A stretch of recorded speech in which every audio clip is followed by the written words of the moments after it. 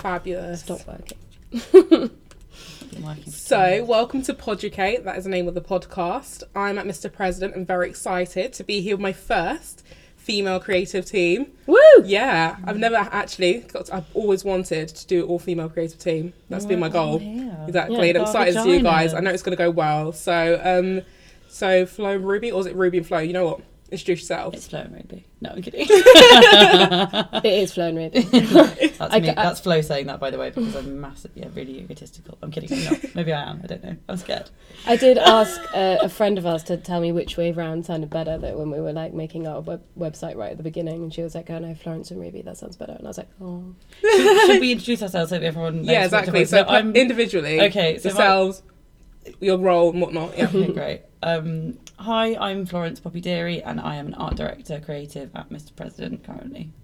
And I'm Ruby Norman Curran, and I am the copywriter in this team. I feel like that's what our answering machine message would be if we lived together. Fabulous. Do you have like a band name together? Ruins. Oh, did you just come up with that? Because that was very smooth. I really want to say yes. It's definitely something that we've talked about before. It sounds a little bit like Ruin, which I like. Florence and Ruins. Or Fluby, which just sounds a bit poncy. Oh, I That just quite like sounds- Fluby. Sounds like Flubber. I'd rather Fluby's people. very sweet. I like it. I Either think you or. should go by Flubies. Though. Fluby, and then Flubes. after Watershed, it's Ruins. Coming Anyway, together. sorry. No, I that's digress. okay. So, do you want to talk a little bit about sort of your journey, guys? To opposite's point, sort of talk about how, like how long you've been at Mr. President, you know, and then we'll get into the fun stuff, how the agency works Yeah, and of stuff. course. So just enlighten us a little bit. So we started out at Mr. President about over a year ago? Just over a year ago, I That's think. not where we started. That's not where we originally started. That's how No, long how we've you've been. been here for that long? Yeah. Okay. And then before that we were at Quiet Storm, which is where we started our It's another independent agency with creative. I went there for When Tre- Book Crit, Did you? and then Did I you? said to them that I'd been at Mr. President for Book Crit, and said, "Who did that?" And I said, they were like, "Is it Florence and Ruby?" And I was like, "Yeah." They're like, "Yeah, they used to work here. They tell you." And I was like, "I don't really remember that." And they're like, "Oh." No, that's where our home was. It was it's where we started out under Trevor Robinson, who is an absolute Trevor Robinson OBE, It was amazing. who is just an incredible human being, incredible creative, but also one of the nicest guys you'll ever meet. He's so in- nurturing. We yeah. call him Trev Dad. I don't think he likes that. Don't say that. Oh, was that? Oh. We don't call him Trev Dad. That's definitely not a thing that we No, call him. he was an amazing mentor to have, and really, really is one of those creatives that just wants everyone to succeed. He's really good at, like I said, mentoring, but like it just felt like we were constantly under his wing. Like he was really always trying to push us, Yeah. always trying to give us like the most experience that we could possibly get, and it was amazing. We were there for how many years? About 3 or 4 years. Yeah. And it was amazing. It was really like we did a lot of crying. Okay. We did a lot of crying. We left, but Mr. President is amazing, so we left. There. So altogether, does that mean like 5 years Yeah. working together? yeah. Yeah. And before that, I think you explained to me before the whole process of you guys becoming a team and Yeah. the rest of it, but We've got quite like different sort of like backgrounds on how we sort of got into the industry, and which I think is like Healthy. very healthy, Came from different places. It's good. very healthy. Do you want to go first? Or should we? Oh, I did my masters. So I did a kind of more traditional route. I did through the education thing. I went to art school, then I went and did an English literature degree, then I did my masters in advertising at Falmouth, and then I went and got book crits with my partners, and there were 2 partners for Flo. Shout out to Kat and Zach. I feel like it's a diss track. No, this isn't a diss track. Ruby You doesn't guys know are what both that means. amazing. Yeah, no, that's good. Yeah, and then mine was sort of less traditional as Ruby's, in that I studied illustration at Brighton University and didn't really know that advertising was the thing that I was very much destined for. I remember my last crit that I had at university, they sort of said, "Oh, what do you want to do?" Looked at all my work, and I said, "Oh, well, you want to be an animator?" And they said, "Don't, because you're shit at that." And I said, "Oh, okay.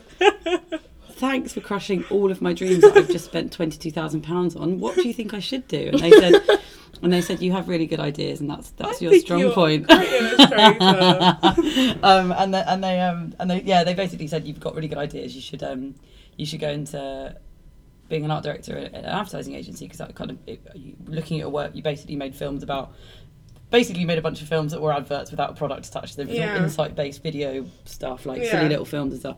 And when you're sort of in your, how old was I when I left uni? Like 22, you kind of just go, what anyone ever says to you should do, especially me, I would just go, okay, fair enough, I'll just go and do that. Yeah. So I went back home and like studied for like a year, like looking into advertising, like trying to work out what the fuck it was, what on earth I had to do to try and get into it. Yeah. You are the only creative that I know that got a job without a book. You didn't have any adverts in your book at all Can when you you transfer started some of out. that to me, please? But I think that's the thing. I think sort of going back to like my portfolio when I left university, it was a lot of insight based, Yeah. humorous like comedy sketches essentially Yeah. that were all about a minute long, which is essentially just an advert but without any product attached to it. And when I kind of trying to consolidate this down into a smaller snippet, but essentially I did all this, tried to get into advertising, spoke to a girl in a pub that I was working with at the time, trying to make some money, who'd left a DNA debrief on the bar, and I read it, and I was like, well, what's DNA D? And she was like, oh, it's this advertising thing, and I was like, all right, fair enough, I'm going to do that.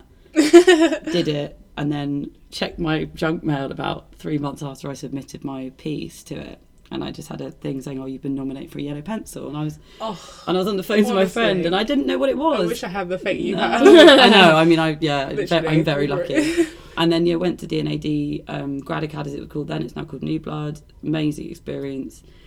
Just managed to. I was skinned at the time, so I had to go and get a job back where my family lived in Guildford at this lovely agency that took me on called DNX. Who were really sweet, and I just saved everything that I earned there to then come to London, and then Quiet Storm gave me an internship, which I was very lucky about, and that's where I met Ruby. Yeah, so the moral of the story is there are no casual conversations in bars. Everything is important. Do you know what? Similar.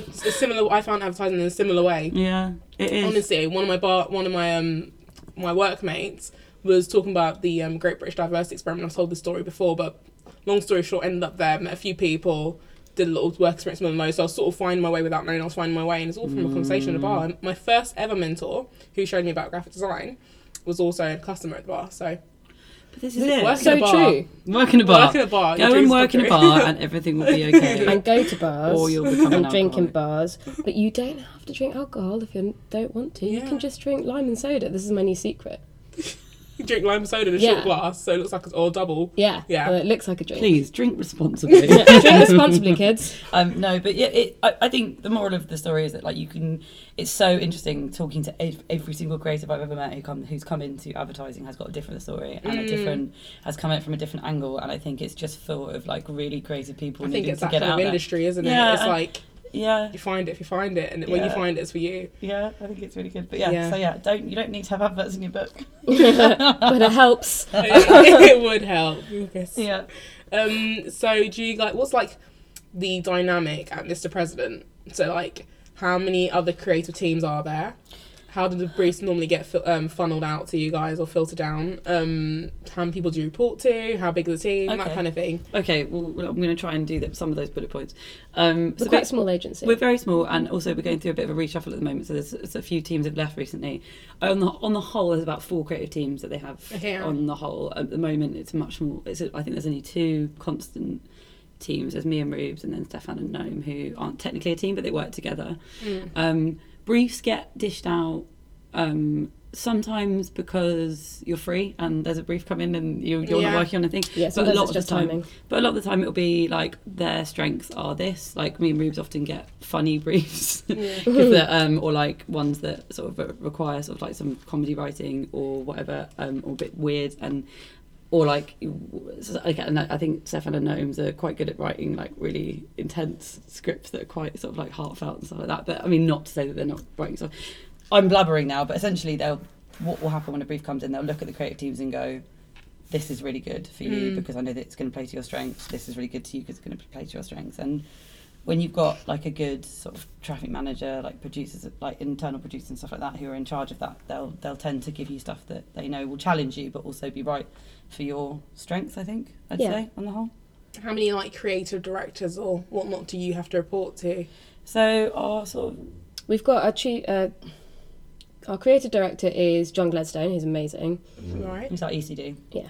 And so we often report into him, but we also have the chief creative officer, Laura, who is also amazing. So it depends on who's around and when, and they'll take on different projects. So depending on what you're working on, you'll report into different people. Do you have any? Sorry, were you gonna say something?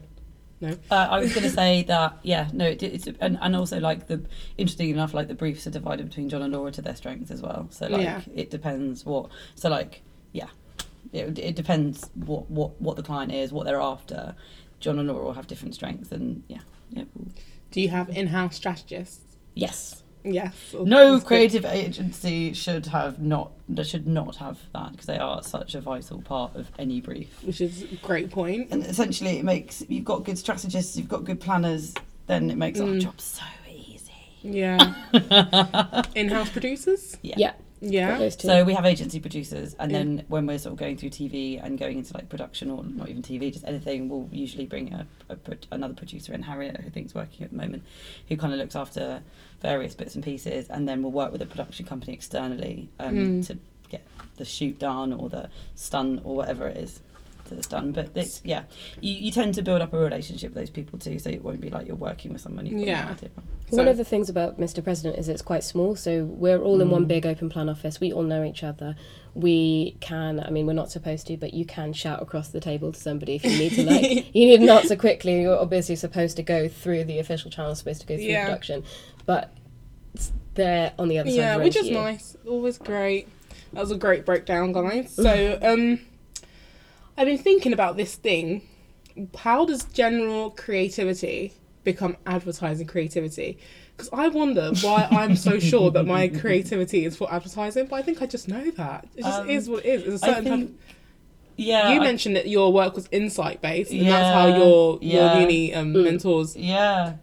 I think it's one of those really weird things. It's kind of like you meet a lot of creative people, sort of creatives in the industry that work in very different ways. Like you have, and often it's in teams as well, you'll have one creative that goes, and then we can do this, and we'll paint this purple, and then we'll do this, and just shout and scream. And then you'll have one other person, and I'm pointing at Ruby here, who'll kind of look at things more strategically and go, that's really weird. Do you know how that does work? Like this, and sort of like, but it's kind of to do with you're essentially your problem solving. And I think there's creatives in the world that just are like artists, or just want to make things that are beautiful, and they'll be working with that. I think when it comes to advertising, it's kind of like the beauty of it is you get to stay in, and I know this, people are going to be like, what the fuck's she talking about? But you almost get to stay in a nice little box. I mean, obviously you stray out of it a little bit, but a brief for me is like a really nice box to be creative in. And I know what you mean. And it's not like you wake up and make anything and everything. Yeah. It's like you make something with a purpose. I think that is what it is. Daunting, isn't it? Having something that you could do anything with, and that's part of being creative, is that when you're running off your own steam, you're doing your own project, you could do anything. Yeah. And you have nobody to answer to, which is brilliant and amazing, but also terrifying. Yeah. And one of the things about advertising is that you have people going, there are rules here. This is the brief that you have to do. You can go outside of it. This is but not that far. These are the people that you have to report to. And it gives you rules. It gives you a structure. Exactly. It's a little bit tennis-y. I like the fact that someone throws you something and you just sort of like giving them something back rather than what other analogy can I use on? Don't have one. Don't worry. No. But I think it is. I think there's. I think it as well, like I think that it's quite a smart thing to get into if you want to be creative, because it allows that part of your brain to be constantly whirring away and working, and like problem solving, strategizing, being creative, like trying to work out how to push the boundaries enough for it to still be inside the box. And every day you come to work and you get to do that.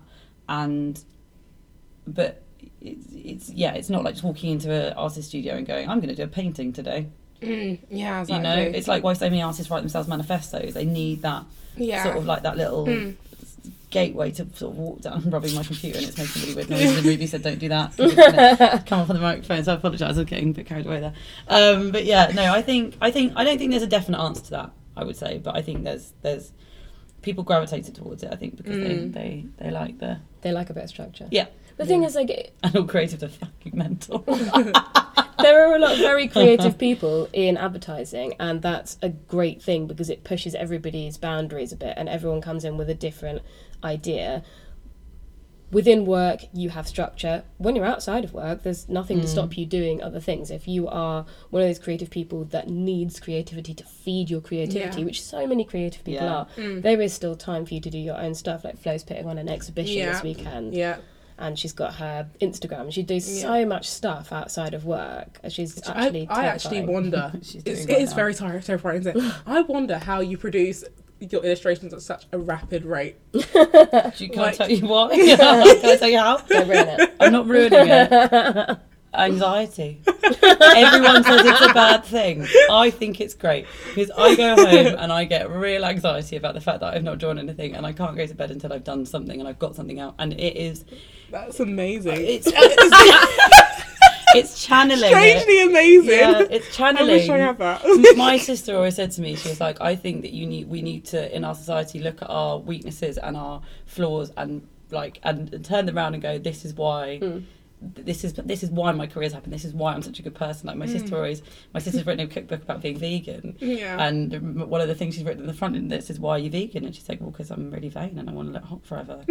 And that was her drive to write a cookbook. Whereas you can buy that cookbook. It's by Emily Deary. The Vegan Build. Do you know what? I relate to that. I want to be vegan for the same thing. Yeah. It's not because I care about the animals. Sorry. Well, exactly. I want my skin to look good and I want to be my skinny. skin and my hair to be I'm amazing. joking. I'm joking. I don't know. Don't retract that. No, but and the But animals. my thing that I have is I need to be constantly putting things out, because if I don't, then I feel a bit anxious about it. And for ages I was trying to work on that, and I was like, actually just harness it, like tap into that thing and do something creative with it, because now it doesn't make me. I'm not sitting there just twiddling my thumbs going, why do I feel anxious? I'm doing something creative with it. So I think everyone has flaws, everyone has things that they're not happy about, but try and use those things and make them into the thing that drives you as a human being. That's the thing I would say. Make them your strengths. Yeah. Do you think that feeds into a moment when you sort of realise what kind of creative person you are? Do you think that as an advertising creative you sort of have this aha moment, like, I'm good at this genre and this is my kind of type of advertising that I like to put out? Do you know, like, if you're not good at social media, does that make you kind of like, do you think you should feel a little bit nervous in this day and age? I think you should be good at everything. Yeah. I know, and I think Ruby's laughing at you. I think for me, I think that you shouldn't just be doing things you feel comfortable doing. I think that you're not becoming better, you're not growing as a human being if you're not constantly scaring yourself. And if you find social media really difficult, or if you find doing experiential stuff really hard, if you find writing scripts really difficult, those are the things you should be doing, because why on earth should you just sit in your little bubble going, I'm really good at doing posters and I'm just going to stay doing that? Like, that's fine if you want to do that, but for me, I think what's the point in coming to work every day unless you're pushing yourself and making yourself better at everything? Again, anxiety is probably playing into that a little bit. Being, I need to be good at everything or you're a failure. Yeah. You don't have to be good at everything. I do. I do. Flo needs to be good at everything, but normal people don't need to be good at everything. I do get a little bit like, oh my god, I'm bad at that, I don't want to do it ever again, because I don't want people to know I'm bad at it. Yes, and that's a trap that I think a lot of people fall into, that they try something like, oh, I'm not immediately good at it, I'm not going to try. And I'm guilty of that too. If I'm not immediately good at something, I'm often like, well, I'm not going to do that anymore. It's just, I just don't like it. Exactly. But actually, Flo is right. Like, sometimes, not all the time, but sometimes you do need to push yourself to try new things in order to work out actually whether or not you have any potential to be good at that. Because who knows, like, if you gave up at everything that you weren't immediately good at, you would never find half the things that you enjoy today. And when you're a kid, you are forced into doing things over and over again that you don't necessarily like. You get forced to do the whole curriculum, even if you don't like maths. And maybe you didn't like maths at 5, but at 17 you love maths. Like, who knows? It went on to be the thing that you picked in the end. So don't limit yourself, I think, is the thing. And if you're bad at something, that doesn't mean that you're not going to be good at it in the future, or that you can't get anything from it. Even if you're not good at something, you are still getting something from those. I'm going to lead the conversation into a bit of discussion about the face of advertising, this current climate, sort of discussions of needing diverse talent. But I wanted to ask you sort of how well you think the advertising industry is actually doing I think they're asking for a lot of talent, but how well they're doing at nurturing the talent that comes in. Like, what are they doing to sort of make sure that there is that there's balance being restored or put in place? Women get into exact positions, that kind of thing. Firehead. I think, I mean, it's such a sort of difficult topic, because I think there are there are no quick fixes for it, and I think that it's one of those things that does take a really long time, and I think there's a lot of agencies and a lot of people in the advertising world that are really sort of like pushing for it. I think the mistake that gets made, I think, a lot in advertising agencies is less nurture, more hire, and I think that's a problem, and I think Ruby will talk about something in a minute, but it's but I think there's a lot of like, oh, we've got no women, let's hire some women, or we've got no people of different ethnic backgrounds, let's hire some, rather than why are those people not getting into these jobs, why aren't there any, why are they quite difficult hires to make? And I think a lot of what's really good is internships and having placement teams, and like, but going, not just assuming that they're going to come and find you, going out and finding them, which will lead me on to the thing that Ruby is doing. My little project. You know what? I just want to say, you guys were literally predicted my entire script. Everything that I wanted to prompt, you guys prompted it, but that's fine. Sorry. Go ahead, Ruby. Tell us about your amazing work. No, so Ruby's got this great idea. Just got it's a project that I'm working on. It's called Back to School Club, and one of the problems I think that we have in the industry is that for a really long time, and things are changing now, there is definitely the will to change. A lot of people are trying to make that change. One of the problems, amongst many problems, is that I think people who are younger are not seeing people that look like them in industry. So we've got a lot of, sorry, old rich middle class straight cisgender white men, but a lot of you are in charge, and you are the visible people. Are my favourite people. Yeah, there's nothing against them, but they are the most visible people in advertising, have been for a long time. Things are starting to change, but until you have really visible people that are from diverse backgrounds, people are not going to see people like them in industry. They're not going to want to get into industry because they won't even think of it as an option for them.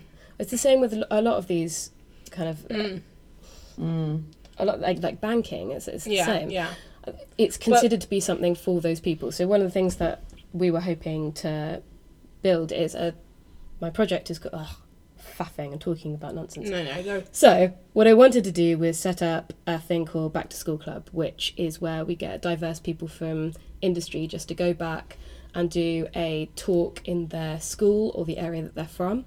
So anybody from any kind of diverse background goes back, so children can see assembly. Basically do an assembly. I've always dreamed of going back to my school doing assembly. Everybody wants to do it. I used to go here. Now look at me. That's why it's going to work. It's kind of like a no makeup selfie, you know. Everyone kind of wants to go back and do a talk in their school and be like, no, successful. So they want to do it, and those kids need to see those people doing it because it's people like them. So I think that it's a really small idea, but I think that it could make a difference. And the whole creative industry. I think the action of it absolutely could make a difference. The representation, I think, representation is a big element. I would say, from my opinion or perspective, I think it's a thing of knowing, like you're saying, I think that solves almost a bit of a problem of knowing that these opportunities exist. Yeah. I think it's literally like a secret door, this industry, and if you stumble across it, well done. But if you don't, then you could honestly, it could pass you by. You could not even know. The amount of times I went to my cousin's house recently, and she said to me, I still don't know what you do. Just explain to my friend what you do because I don't get it every time you say it to me. And if people just don't get it. I don't know what I do. People don't get it. It's so niche. No, it's so niche and it's so unique that it's very hard to explain and expose to people. And I think that in itself you've just summed up the creative industries as a whole. Like when you go to school, you go, doctor, nurse, I'm going to go and do like very, very straightforward things that going to be an accountant, all these things that have got names that you know, and when you're growing up and nobody sort of says, oh, you could go and be a photographer's assistant, or you could go and be a gaffer on a set. Like there's no, and I mean, and that's another huge area that needs to be infiltrated with some diversity is crew on sets. It's really hard. Like you go on any shoots that we've been on, and it's not, and again, it's in no way it's down to any of the production companies we work with. It's just down to the fact that there's no one knowing about those industries, and a lot of it it's my nephew or my bit of nepotism isn't awful, but it's one of those things where people don't know that these things exist. And I think Ruby's Back to School Club, which is going to be amazing, it could very easily expand into the whole of the creative industries and tell Theresa May to fuck off because she thinks that it's not worth it. That's the clip I'm pulling. But like I just wrote an article about this recently. One of the really interesting things that we kind of like perceive as a society is that the arts are not something that makes any money, so don't go into the arts, get a real job. Yeah. It's not true. It's a total lie. The arts are basically holding up this economy currently. They make more money than oil, gas, aerospace, and I think it was like the human sciences combined. The arts makes more money than all of those things. Yeah, amazing. it's nuts, That's an isn't it? amazing fact. So, Yeah. like, Beautiful. parents are sitting there saying, "Oh, don't do an art subject. It's not a real subject." That's so wrong. It's in just so many ways. It's like you should be going, geez, there's nothing you can do in the arts, Just darling. need to Give know. up maths. No one needs that anymore. There's computers now. Mm. But yeah, no, it is ridiculous. But encourage your kids to go into the arts. There's People loads of money. believe more in, I think, digital careers in this day and age, funny enough, than actual the arts you're saying. but think about Interesting. the thing that can't ever be replaced by computers.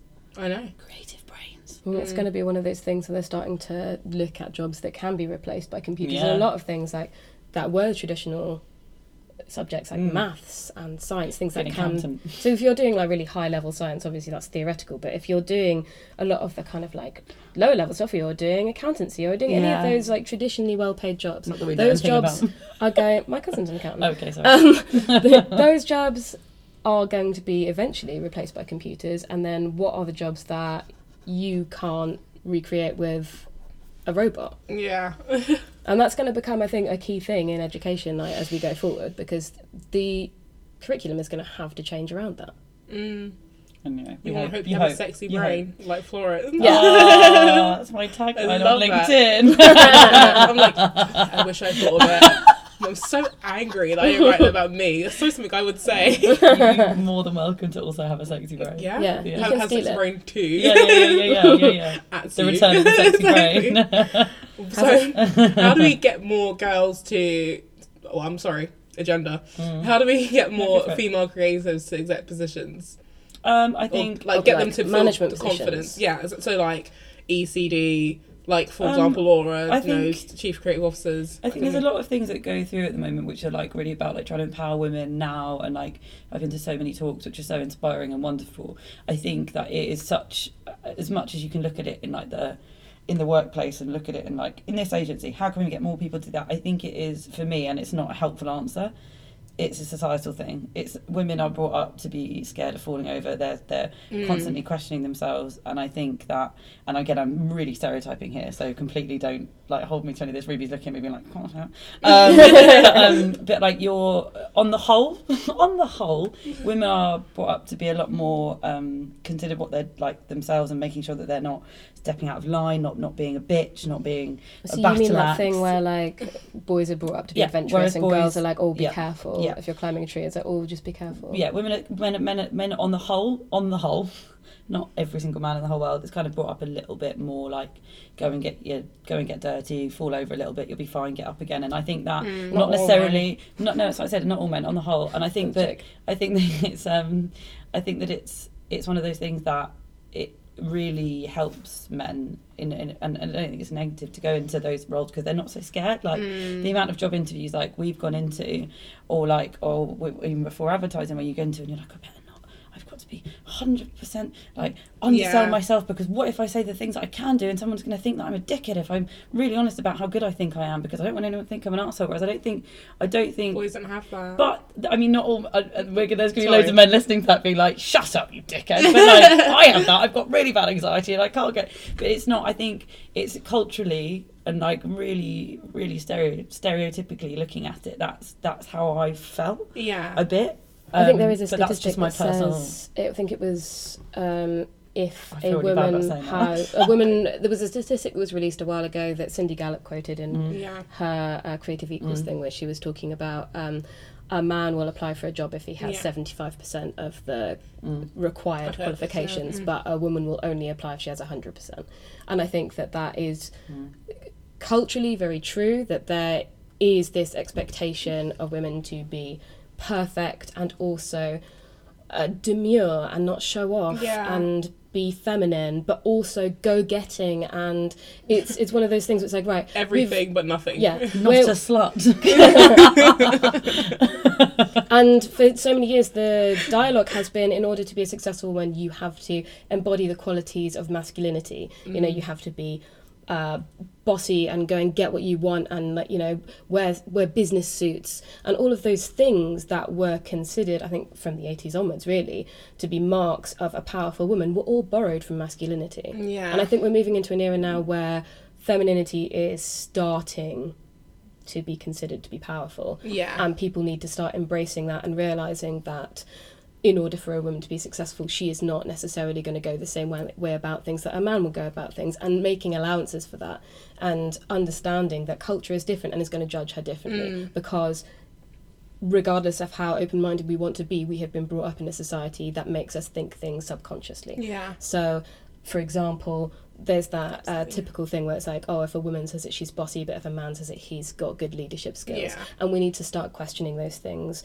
internally as well as externally and going, okay, what are my personal internal biases? Stop not questioning yourself, because I think it's really important that people think, oh, I'm open-minded, so I don't need to question it. Yeah. And I think that's where people go wrong, is they kind of rest on their laurels. They're like, Yeah, okay, absolutely. we've got, for example, 50% women in our company, so therefore we don't need to question any of the internal things that are going on here. Exactly, absolutely. You need to look at where the women actually, how they actually feel when they come to work, whether they feel they belong, whether they feel that they feel comfortable, they can actually be themselves, talk about things that are going on that actually bother them, or whether they think that as a woman they can't express too much emotion because someone's going to think that they're weak. Or it's a total bugbear of mine. I hate it that like there is this idea that professionalism means that you can't be emotional. I think that's nonsense. I cry all the time. Sometimes in the not toilet. In front of clients. Not in front of clients. But I think that. God, I need to question myself. Maybe I should. But I also think that, like, I think when we start raising our kids in a different way, there'll be a massive shift in like 20 years when someone else is doing a podcast about this, and being like, it will be, there's such a shit, and it takes such a slow burner. But I think all the cogs are in the right places to start moving, and I think that it'll give it time and it will change. I really don't have any fear about that personally. And there's a really good movement within advertising of women supporting women as well. Like people like Laura, who is our CCO. She is amazing. She is always promoting young women that she meets. We've recently got a junior creative in called Gnome, and she's amazing. She won that name. She won the Black Pencil for New Blood, and she's great. And Laura has championed her since the very beginning and has always been like, come to Mr. President, there's always a space for you. And she is a real champion of young talent. She got us in, and she makes a big effort to make sure that she always listens to people. But I will caveat that slightly with something, and I think we owe Laura so fucking much. She's incredible. But I do think that and women support women is amazing. However, I do think there is something that we will have to be very aware of, which is not being like, oh, we'll get them in because they're women. Like I said before, there are so many talented white cisgender, I don't know, that long spiel of like just standard white guys down the pub who are fucking talented, and there is a bit of a shift at the moment where I'm chatting to people who I know are fucking talented and they're not, and it's, again, you don't want to be like, oh, poor white guys, they're not getting any jobs, but like at the same time you can't ignore talent if it's there. You still have to be on a talent day. You have to go for a talent based, or you're fucking up the entire system. You have to go, these people are talented, we're going to give them the breaks that they want, and we want to encourage people to be looking and wanting to push themselves to get into these roles, because and then be talented, not just because, like, imagine if someone, like, if we ever got a job and someone went, oh, it's because you're girls, I'd be like, well, I have got no confidence in myself, this is a bunch of shit. Do you know what I mean? Like, and if you start hiring on that basis, it completely devalues everyone's talent. So I think it's such a delicate balance, and there's no right or wrong answer, but it's about things just needing to progress in the right way, because all that will happen if you start making things being based on just trying to diversify your agency, it will be that it will swing the other way. Like, it's such a delicate balance, and you just need to keep it working in the right direction. For equality, but you are aiming for equality. 100%. And I think that's the thing that everyone has to remember, because every talent is good, but as our people is good. Lovely. We've still got a long way to go before we get to equality, so there's still a lot of work to do. Awesome. That was awesome. Sorry, we went on for a bit then. No, that's exactly what we needed to hear. But I guess I have two last questions for you. Yeah, no, go for it. Why a small agency? The first one. So, why a small agency over a big agency? Small agencies will nurture you in a way that a big agency can't. We've always been in small agencies. I don't know. Big agencies can nurture you, just it's in a little bit of a different way. But it is a different way. Like there's it's different. Like, I've never been in a big agency. I can't really like compare them directly. I've got friends that are in big agencies, and they have the most amazing things that come with being in a big agency. Like, it depends on, you know, 6 of one, half dozen of the other. Small agencies can do things that big agencies can't do. Big agencies can do things that small agencies can't do. You will probably get the opportunity to be on good briefs in a small agency that you might not be on if you're starting off as a junior in a big agency. But if you're really good, you still might be. It just depends on where you are. But I think if you are one of a couple of teams, you're always going to be in everything. You're going to be in all of those. Yeah. And also, like, it's really hard because every single agency works so bloody differently. Yeah. Like, we've been at quite fairly small ones, and it's really basically look at the work that comes out of somewhere and then go and work there. Essentially, that's the only thing. I think a small agency is nice because you know everybody. Know everyone. Yeah. I know everyone's first names. I know their partner's first names. It's very lovely, and everyone has the capacity to look out for each other.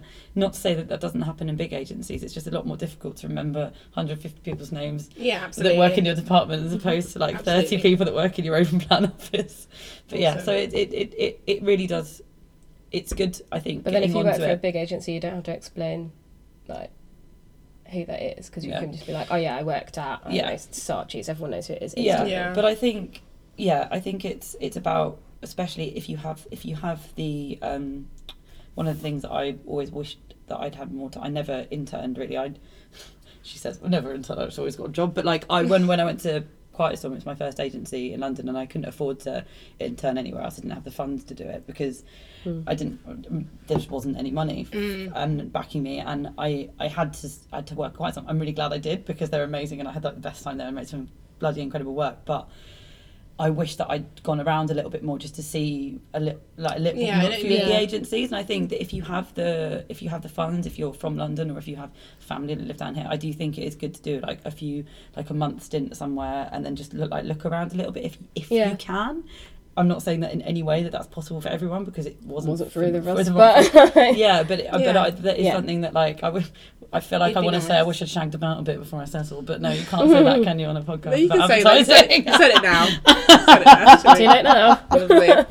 Absolutely. Last question. In a creative sense, yeah. What was it like being a D&AD judge? Oh man. How did that come about? Oh god. Okay. It was so wicked to be asked to do that for New Blood, just because it was 2 or 3 years after I got my D&AD thing. Oh, okay. And it was it must have been about 3 years. Was that the qualification? It was weird. No. Because you had one before. Yeah, I think I've got one, and D&AD have been amazing, and I'm very good at talking and speaking my mind, which I think they've probably liked. I don't know if that's right, or they just have my email address at the top of a list, but they've always been really, really nice at sort of getting me involved in stuff. And being the judge was it for a particular It was called, oh god, Fortune Favours the Brave. It was the brief, and it was a D&AD set brief for New Blood, and it was really amazing. It was a really tricky brief. It was it was set by John Callis, who I can never say his surname wrong, and if he hears this he'll be really embarrassed that I said his name wrong, but he set the brief, and he's amazing creative. He's been everywhere. That's amazing, and he wrote this really amazing brief. But when I read it, I was like, I ain't got a fucking clue how I'd answer that, even when I was judging it. And the creative stuff that came out of it was amazing. I can't remember if there's a Black Pencil or not that we nominated, but it was amazing. I think the thing that I would say if you are going to enter those is that there's a lot of judges that have got full-time jobs and are doing it in their spare time. And I think I had to look through 300 videos in my spare time, and these videos vary from I think it's the longest they can be is a minute. But it gets quite monotonous. Not to say that these and I wanted to watch all of them and be really connected to everything. It's really good advice though. Yeah. Just basically just get them in the first 2 seconds. Keep it as punchy. There's one that was... Mine probably went on forever. I entered. Looking back, I very much understand why it didn't work. But basically... It's about advice. If you've got a really nice idea, just remember to present it well. You're going into advertising, that's basically you need to learn how to do that. And I think the thing that just don't do is a case study with some ukulele music in the background and someone doing a VO over some really boring graphics, because like, unless your idea is shit hot and shines through that, which it might well be, like, no one wants to sit through Ukulele. 300 of those. Like, it's like, even, I mean, there's this team that had a really nice idea. I don't think it won anything in the end, but they started off by pretending it was a Skype call and then cited every single one of our names and pretended they were talking to us in the first few seconds. And after you've been in a room judging with a bunch of people and you're all knackered, someone to be like, Florence Deary, and you kind of go, oh, am I Skyping someone? Like, why are you on screen? And it was this beautiful thing where it was like, and everyone perked up, and it's just having those little hooks and knowing your target audience, which essentially is a How bunch did of... they find out it was you guys? I wish I had Yeah, known. no, I don't know. I think they must have, like, figured out who was judging before, and, like, Yeah, I was overwhelmed amazing. by how Spy clever that powers. was. Yeah, amazing. But and everyone loves talking about themselves, and they're massively narcissistic. So if you put someone's name in something, they're Exactly. like, oh, it's me. Fabulous. Sorry. Anyway, I talked loads of, but yeah. No, that's fine. That's everything. So I've Yes. been queuing this for a while. I hope this goes well. Thanks, guys. You've been amazing. I downloaded this for you. You got us roses as well. That's so kind of you. And champagne. You shouldn't have brought champagne. That's too much. Too generous. We're great actors. Love it. Right. Yeah, I actually downloaded that so I could just say thank you. This has been great. It's actually a very good one. Probably my Oh, you can't say that. I'm sure they've all been wonderful as well, but we are No, the yeah, best. they've all been great. Everyone's been great, but you guys, honestly, got some yes. great stuff out of this Yeah. one. Oh, the spikes are so high on this recording. I wonder Oh, if that sorry. applause was... No, the applause. The Oh, okay. See how it goes. You can But, change thanks. No, So Thank lovely now. you. Edit all the bad bits out. that. Good I'll luck. send it. Good luck. Thank you so much.